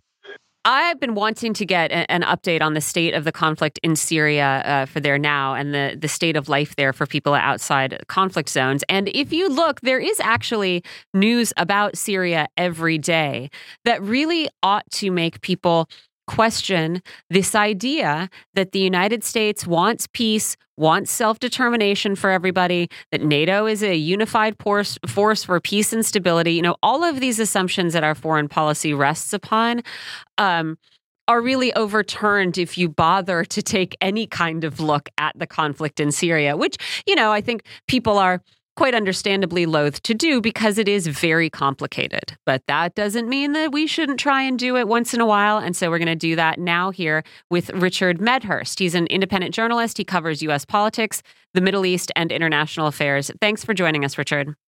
Hi, thanks for having me on. It's a pleasure to be with you guys. I want to start with what is going on in particular between Turkey and Syria, because I think all summer there was conversation about how Turkey was going to be launching a new offensive in northern Syria, but it didn't really seem to pan out. And then we got a few stories a month or so ago that Turkish officials and Syrian government officials were engaged in secret talks. And now the scuttlebutt seems to be about how Turkey is reorganizing the groups that form the Syrian National Army, which, of course, despite the name, does not answer to the Syrian government, but is mostly a crew of, I guess, Turkish proxies, Islamist groups, and mercenaries. There's also a lot of question of just how closely the Syrian National Army is working with al-Qaeda affiliates. There was a lead from an article in the Jerusalem Post, which gave a sense, I think, of how nasty that conflict has been and remains. But it tells us to start the story that a former Kurdish area of Syria that was ethnically cleansed in 2018 by Turkish-backed Syrian rebel groups is now partly in the hands of an even more extreme group called Hayat Tahrir al-Sham. They're, of course, a former al-Qaeda franchise. So, I mean, I feel like that just sort of exemplifies how one, complicated, and two, terrible the situation there is. So what's going on? Are Turkey and Syria talking? What is this reorganization of the Syrian National Army? What are Turkey's plans in northern Syria? Yeah, it's really interesting, right? Because first and foremost, Turkey's a NATO member state, right? So, like, we should always keep that in mind, because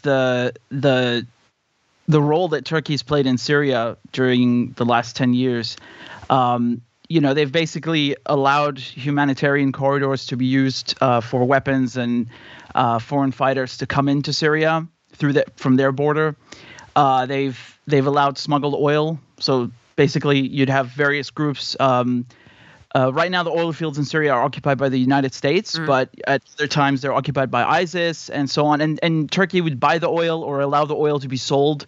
You know, they turn a blind eye, basically. And Turkey is still occupying most of Idlib province. And, you know, it's funny because every time the United States comes out and says we killed some leader of ISIS, right? You remember Trump? He was boasting about how he killed Baghdadi in a tunnel, right? He said he's running like a coward or something. And then they killed another, so his successor, the next leader of ISIS. And where were these guys killed? Both times they were killed where NATO is present. Yeah. So in Idlib, right? So and the Turkish narrative is that they don't align themselves with al-Qaeda. They have nothing to do with these groups, and it just doesn't add up when you look at the facts, because in Idlib it's become so influenced by Turkey. They're not even using Syrian pounds there anymore. They use Turkish lira.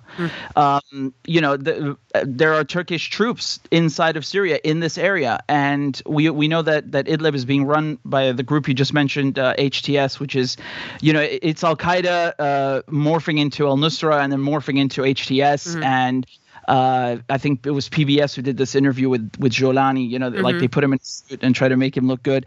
And, I don't know what Turkey's play here is, because other countries that also tried to get rid of the Syrian government, like Turkey, including Saudi Arabia, are also kind of, they're thawing out relations with Syria, but it's not full-fledged. So, for example, the Jordanian king, he hadn't spoken to the Syrian president Bashar al-Assad in like 10 years. And then they picked up the phone and had a chat a few months ago, and border's been reopened, and there are flights now. And I think it's more of these U.S. Gulf allies kind of just accepting that, okay, well, this whole project didn't really work.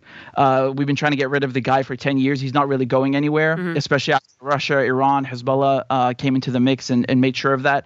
So, right now it's just, I think it's really interesting seeing hints of it, at least hints of Turkey kind of, I don't know, just swallowing the fact that Assad is not going anywhere. But that plan you mentioned, where they wanted to go into Syria and they wanted to extend the occupation zone by 30 kilometers deep. I mean, that kind of shows you again how when it comes to territorial integrity and sovereignty and borders, it doesn't apply in Syria. It's fine for Turkey, which is a NATO country, to take Syrian land. It's fine for the U.S. to occupy Syrian oil. It's fine for Israel to bomb Syria every week. And everyone turns a blind eye to that, and they don't say anything about it in the media. And all they want to talk about is Ukraine. And in Ukraine, they care about international law all of a sudden. Right. So I find it very, very funny. Yeah, and I mean, I think to some degree people are sort of waiting for a resolution in Syria, and I think what we start to have to accept is that I guess this is the resolution, right? Where I guess most of the country by a not huge margin goes back under the control of the government of Bashar al-Assad. Syria does not formally annex Turkey doesn't formally annex northern Syria, but basically controls it. The U.S. continues to squat near these oil fields under the guise of fighting ISIS and quote unquote protecting the oil. And that's just how it remains. Nobody needs a solid board. You know what I mean? And so it just seems like over the last almost 12 years now, we've just, impoverished this country, immiserated its people, and now we're going to leave this conflict sort of relatively frozen. And I wonder, if this is just sort of what the state of play is going to be for, say, the next decade. And then also, is this what the future of Ukraine looks like? I really don't know what's going to happen, but I would certainly agree it's been kind of in a stalemate since 2019. Nothing's really changed dramatically in terms of territory being regained and so on. Syria's trying to rebuild, but they are making that very difficult. Trump, he put these Caesar sanctions on Syria, and then Biden just left them there because they're the same. It's really, they once again they pretend that it affects the leadership, that it targets the political leadership. It's quite the opposite, actually. In name, it targets the president and his son, and the top brass. But in reality, it just targets average civilians. I mean, having bread lines or having to wait like a day or two just to fill up your tank, that. How does that punish the government? It punishes normal people, and so that's kind of been the policy, right? It's like let's we can't win militarily, so we'll try economic warfare and try to choke Syria that way. And the crisis in Lebanon also, of course, affects Syria because their economies are so interlinked.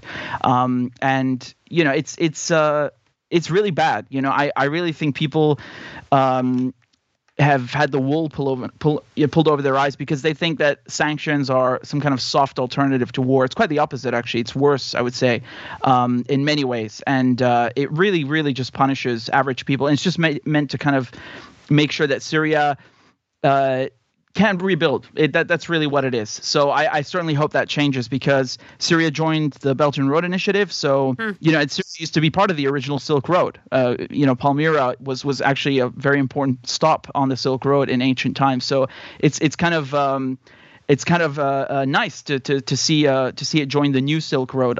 There's a lot of development to be done if only the sanctions were to be lifted. But of course, with Iran and Russia and China, you have a new multipolar world emerging where they don't care about the sanctions. They just don't care. And they're going to interact with Syria as they do with Cuba and one another. And that's ultimately going to be good for Syria. Do you think that there will be changes in Syria because of the conflict in Ukraine? Because I have seen some reporting asking, if Russia is distracted by Ukraine and has less time or energy or appetite for operations in Syria, then Iran is going to fill that void.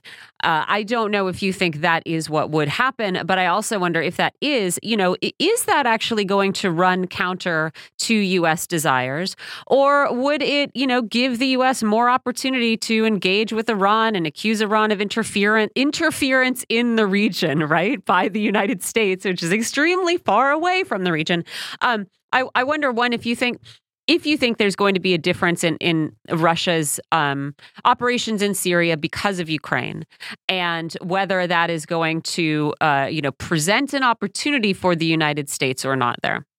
Yeah, it's funny you mentioned this influence line, because they say that both Russia and Iran have growing influence in Iraq and Syria and the Middle East and so on. And if that's true, and if it's really a bad thing, I mean, who's to blame for that? It's NATO that attacked these countries and created these conditions. So you reap what you sow. But I don't think it's necessarily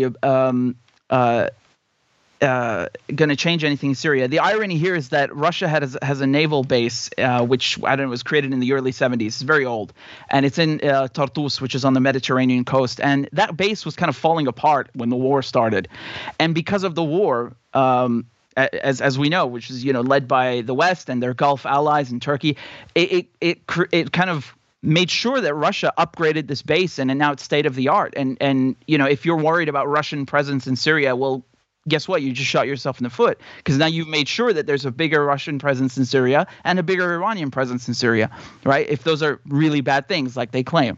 I don't know if the Ukraine war is going to change much. I don't think so. I think everyone's too distracted with that. But obviously, it goes without saying that the Ukraine war has a lot of impact on every country, Syria included. It's just the ramifications and the ripple effect from the war are so big. It's frankly unbelievable.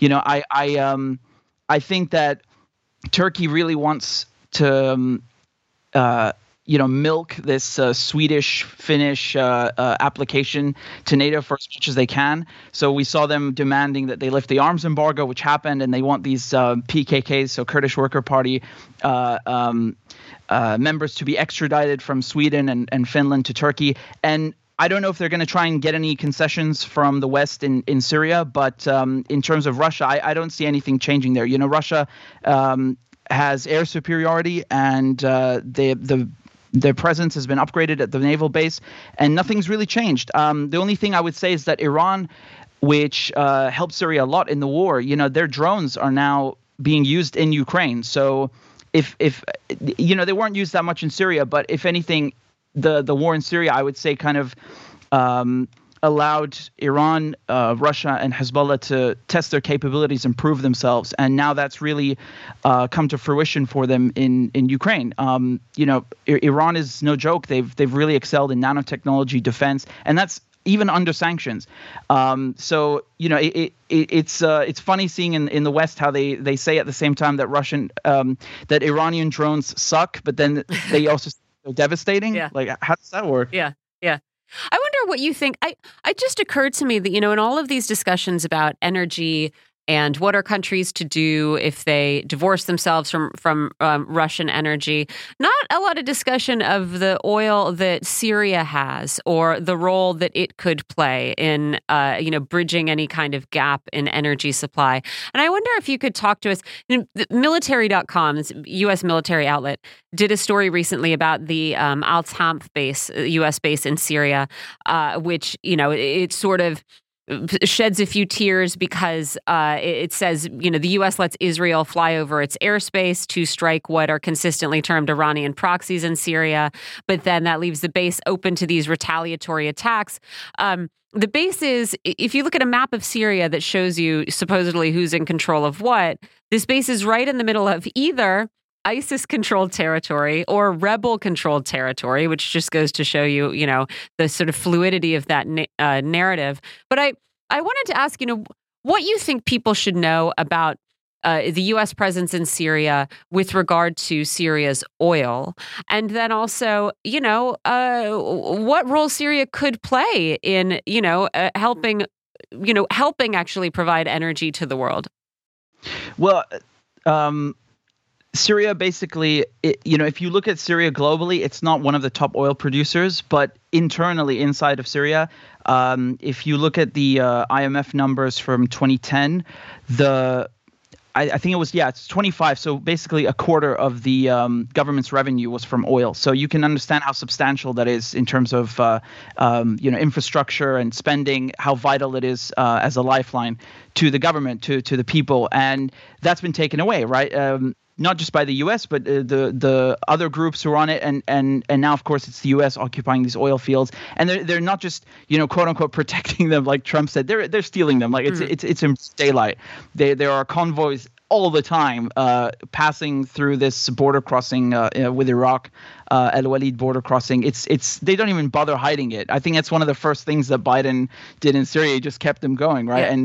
And so it's not that Syria's oil is lacking on the global market. It's just that all this lucrative government revenue is now lacking in Syria, and this is another way they choke the country, right? So they cut off any lifelines possible with sanctions, by stealing the oil, etc. And of course, there are many reports of Turkey looting a Syrian industry. Like they would just come in and go into factories and just unpack machines and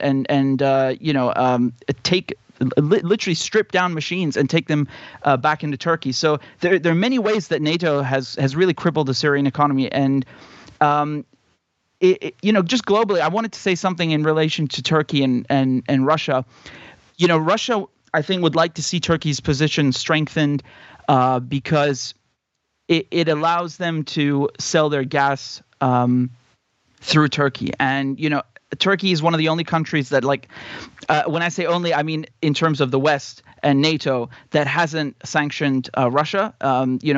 Even though Turkey's a NATO country, they are one of the few who decided not to put sanctions on Russia. The mere payment system was expanded there. So, there are many things, many paradoxes here, because while Turkey is obviously a NATO member, it still refuses to toe the U.S. line 100%.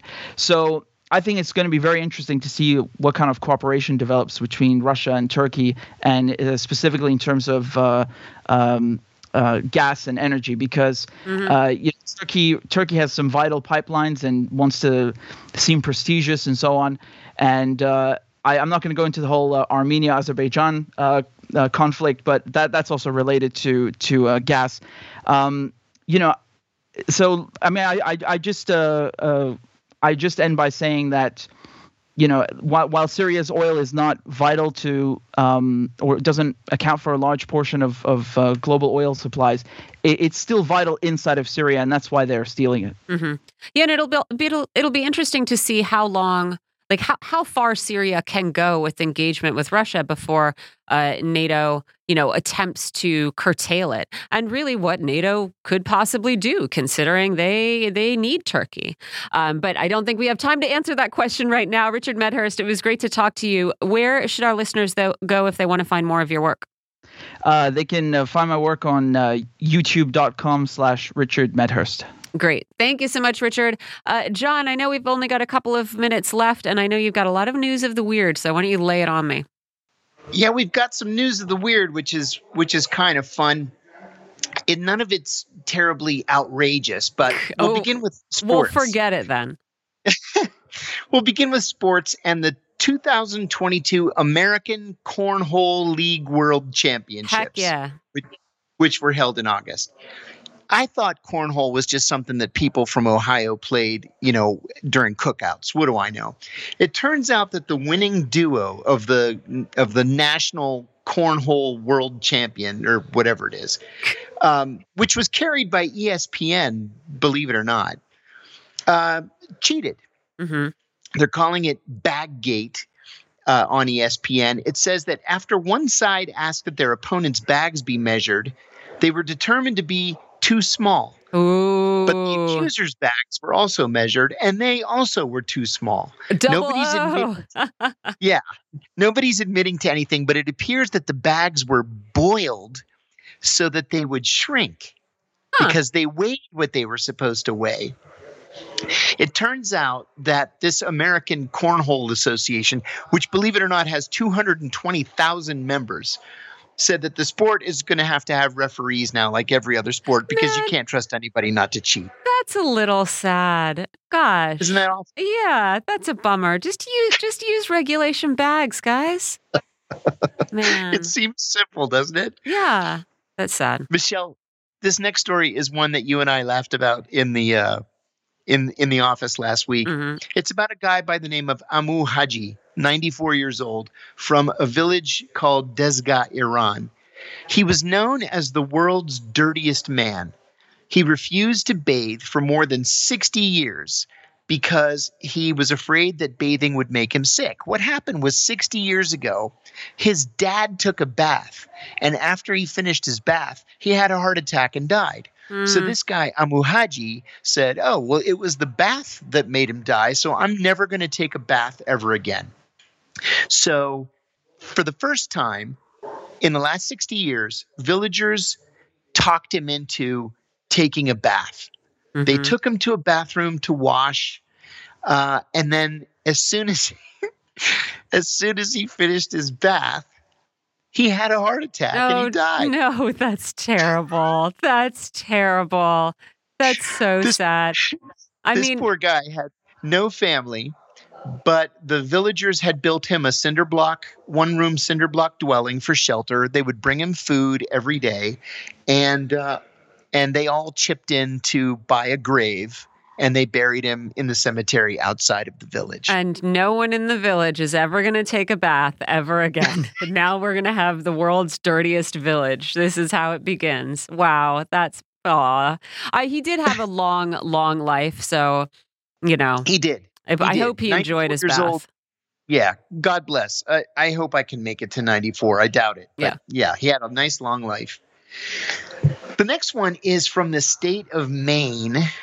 It says Maine is walking back a 2015 decision to eliminate its review process for vanity license plates. Sorry, it decided it wasn't going to review vanity license plates? So you could just say whatever in Maine? Yeah. Can you imagine? Man, it sounds great. They said that as soon as they made this decision, I love this quote, the resulting vulgarities made Maine like the wild, wild west, with about 400 offensive plates being subject to recall. And here's a quote from the woman who's in charge. Her name is Shenna Bellows. She says, what I would say to those who want to engage in objectionable or questionable speech is get a bumper sticker. Mm-hmm. Mm-hmm. And the way they're able to do this now is because the license plates are technically state property. You don't own your license plates. So what they've done is they've enacted a new regulation saying that people have to return the vanity plates if ordered to do so by the government. I just think go ahead. So there's no review process. So someone says, I just want my license plate to be the F word. And the paperwork gets stamped by whoever's job is to do that. It goes to the place where they're made, maybe this is all done by robots now, and this is why no one thinks about it. But so then they set up the press to press the letters into whatever vile vulgarity that you want to have printed, and the the license plate is made and then sent to you. And then you have to send it. It goes such a long way. It goes such a long way down to production. It's just incredible to me that no one at any point along that process, despite that oversight rule being, despite the oversight being rolled back in 2015, no one at any point went, do you think really we're going to have a car driving around that just says the B word or something in Maine? I mean, it's great. It's great. Our intrepid producer, Ben, has forwarded to me an article that's entitled, Here Are This Week's Bumper Crop of Awesome Maine Vanity License Plates. I like and the top is kind of clever. Is it 420 is already a winner. Yeah. And this reminded me when I first read this little clip, it reminded me of that episode of Seinfeld where Kramer got a license plate that said Ass Man. Mm-hmm. And it turned out it was missent to him. It was a proctologist who had ordered the Ass Man license plate. Mm-hmm. Mm-hmm. And there are 25 different variations of Ass Man. Instead of S's, there are 5. There's more variations than that, John. Yeah. Wait, I will tell you, in my neighborhood where I grew up, I did see a license plate that said 6-pack, which I thought was funny. But there was also some insufferable person who decided he needed his car to say wealthy doctor. It was like WLTHDR. And I just thought, boy, man, including I forget what kind of car it was on, but pretty grim. I think that's all we got time for today, John. Yeah, unfortunately, we're out of time. We're going to head out of here. Thanks, of course, to everybody who joined us. Thanks to everybody who makes the show possible. And on behalf of John Kiriakou and myself, Michelle Witte, thanks to all of you for listening. We're going to be off on Monday next week, so we'll see you all on Tuesday. Goodbye.